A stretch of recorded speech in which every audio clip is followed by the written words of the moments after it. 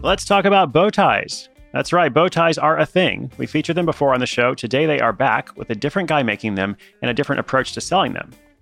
In this case, it's a Canadian hospital employee / powerlifter who decides he needs something else to do in his limited free time. In that limited free time, he figures out how to make bow ties, he figures out how to make money from them, and then he prepares to move on. Wait, is that right? Welcome to Side Hustle School. My name is Chris Guillebeau, and this story has an interesting conclusion. I kind of gave away part of it there, but especially if you have ever found yourself doing something that is working just fine, but you'd rather do something different, then you might want to pay attention to this one. And the good news is that should be pretty easy to do since you're already listening. I'm going to say a quick thank you to our sponsor. They allow the show to be completely free to you, and then I'll tell you all about this elegant bow tie biz.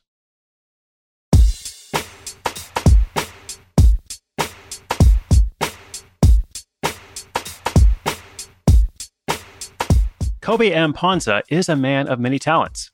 He works in a hospital as an operating room attendant. He's also a competitive powerlifter with a kinesiology degree, and in his spare time, he trains firefighters. His previous side hustle was working as a personal trainer. He'd helped to pay off his college tuition with the income from his clients, but he wanted a little extra money to feel comfortable. Plus, personal training was taking a toll. He felt he spent more time traveling between clients than actually making money working. To put it simply, he wanted something different. Kobe had long toyed with the idea of starting another business.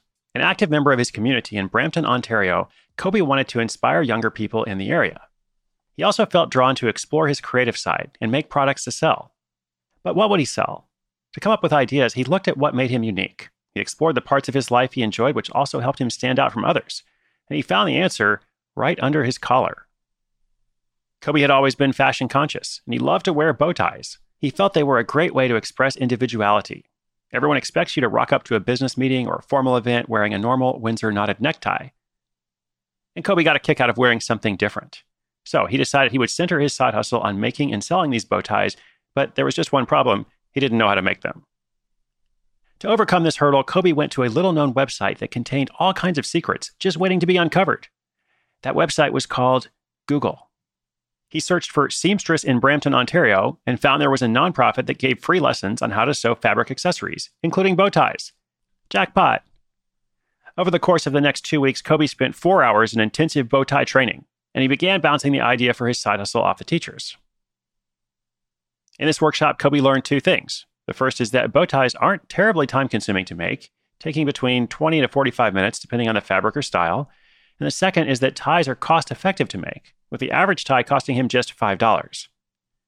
These findings helped Kobe confirm this was an idea worth pursuing, and he invested just $250 in getting it off the ground. He spent this startup money on only the essentials. His largest investment was a sewing machine. Whatever was left over, he spent on fabrics and packaging for the new bow ties. He gave his business the name Net Couture. The majority of Net Couture's ties are made up from a traditional Ghanaian fabric called kente, which he sources from Ghana and local Ghanaian fabric stores. The kente fabric is bold and beautiful, woven from vibrant African cloth containing bright greens, reds, and yellows. These make the ties look unique and ensure they stand out from any other bow tie on the market. And I'm sure it is a competitive bow tie circuit. But Kobe also taught himself how to make bow ties from wood, leather, and even crocodile leather for the fashionista who just wants to wear something even more unique. To begin selling the ties, Kobe set up shop at a local market. He displayed a handful of his ties at a booth, and much to his delight, found that he didn't need to do too much to sell them, at least when people came by. The uniqueness of the ties attracted customers, and he sold most of his initial stock in just one day. Let's talk about some money stuff. Kobe sets the prices of bow ties based on the material and the time it takes to create them. For a kente fabric tie, you could expect to pay around $50. That's right, $50 a bow tie. And for a more elaborate tie, like the ones made from wood, prices go up to $80. Which for a $5 investment to create the tie is a pretty good profit margin, right? $5, $50, $5, $80. Over the next year, Kobe continued to sell his ties at farmers markets, craft shops, and pop-up stores around Ontario. But as time went on, he needed to find a way to scale his business. He wanted to keep making the ties, but didn't want to sit behind a booth all day and sell them. He also felt the extra time would open up another side of his business, creating custom ties, which he couldn't do while sitting behind that booth on the weekend. So he decided to take his business online. He bought the domain name netcouture.ca and hosted his website through Squarespace. Social media, mainly Instagram, has helped to play to the visual aspect of the ties, and Kobe shared lots of images of them along with a behind-the-scenes look at the process of making them. He also did some influencer marketing, where he would find people with a larger audience and then pay them a small fee to get featured on their profile. This brought a lot of people to follow his accounts, and some even purchased his products. The extra reach helped the custom order side of his business to take off. Using a contact form on his website, people would request a specific tie for an upcoming event, and Kobe would sew, then ship it to them. The prices were set on a customer-by-customer basis depending on what they needed. With the sales on both sides of his business, Kobe has made a total of $25,000 since he first started his hustle. Some months the profits have been in the $2,000 range, and other times they've been less, but much of the work is seasonal, so he doesn't panic in the low-income months. Looking to the future, pay attention, Kobe is planning to slow down Net Couture's production and move on to other ventures. He started a podcast to help inspire young people to start their business, which he calls the Purposeful Story Podcast. And on that show, he shares the successes and insights of his fellow entrepreneurs. Whatever happens next, Kobe can say he's mastered a new skill, he's found a way to make it viable, and also, should he ever need to make bow ties at any other point in his life, he'll know exactly what to do.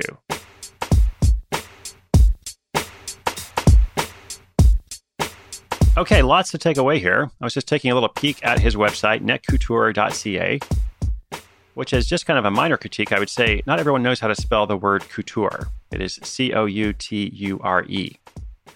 So with a word like that in your website, it could be like having a name like Chris Guillebeau, which for a decade now has been my main blog and portfolio site, chrisguillebeau.com. And guess how many people can spell Guillebeau? Not that many. It is a challenge. Still, aside from that minor comment, the site looks really great. I love this welcome message he has where he says, "We advocate for individuality, so be creative. We can custom design and create the tie you desire tailored to your liking." So really fun business, but as you may have heard in the conclusion, he's actually planning to slow it down and move on to other stuff. Why would you slow down something that's working? Why would you stop something that has made $25,000? Well, listen, I often say a side hustle is not forever, and here's a great example. You do it for as long as it works for you. It's often harder to let go of something that is working, but you don't want to do anymore, or you've just kind of changed your interests, or now you want to do something different. That's normal. It's often harder to let go in a situation like that than when the project just isn't working at all. But letting go is powerful. He has acquired these skills. These skills are going to serve him in whatever he does next.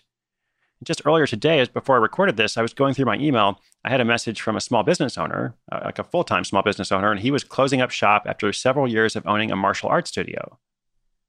And the email was interesting because, it sounded like a very normal life transition, but he felt kind of bad about it. Like he felt like in some ways it was a failure, even though the martial arts studio had been a success for a number of years. Again, it's okay. Things don't have to work forever. And here's one more thing about this before I sign off. If you can solve the problem that's in front of you now, you will feel better. You don't have to figure out what your lifelong business or your lifelong career is going to be. If you don't know what it is, that's okay. In fact, the way you're probably going to figure it out eventually is by doing different things.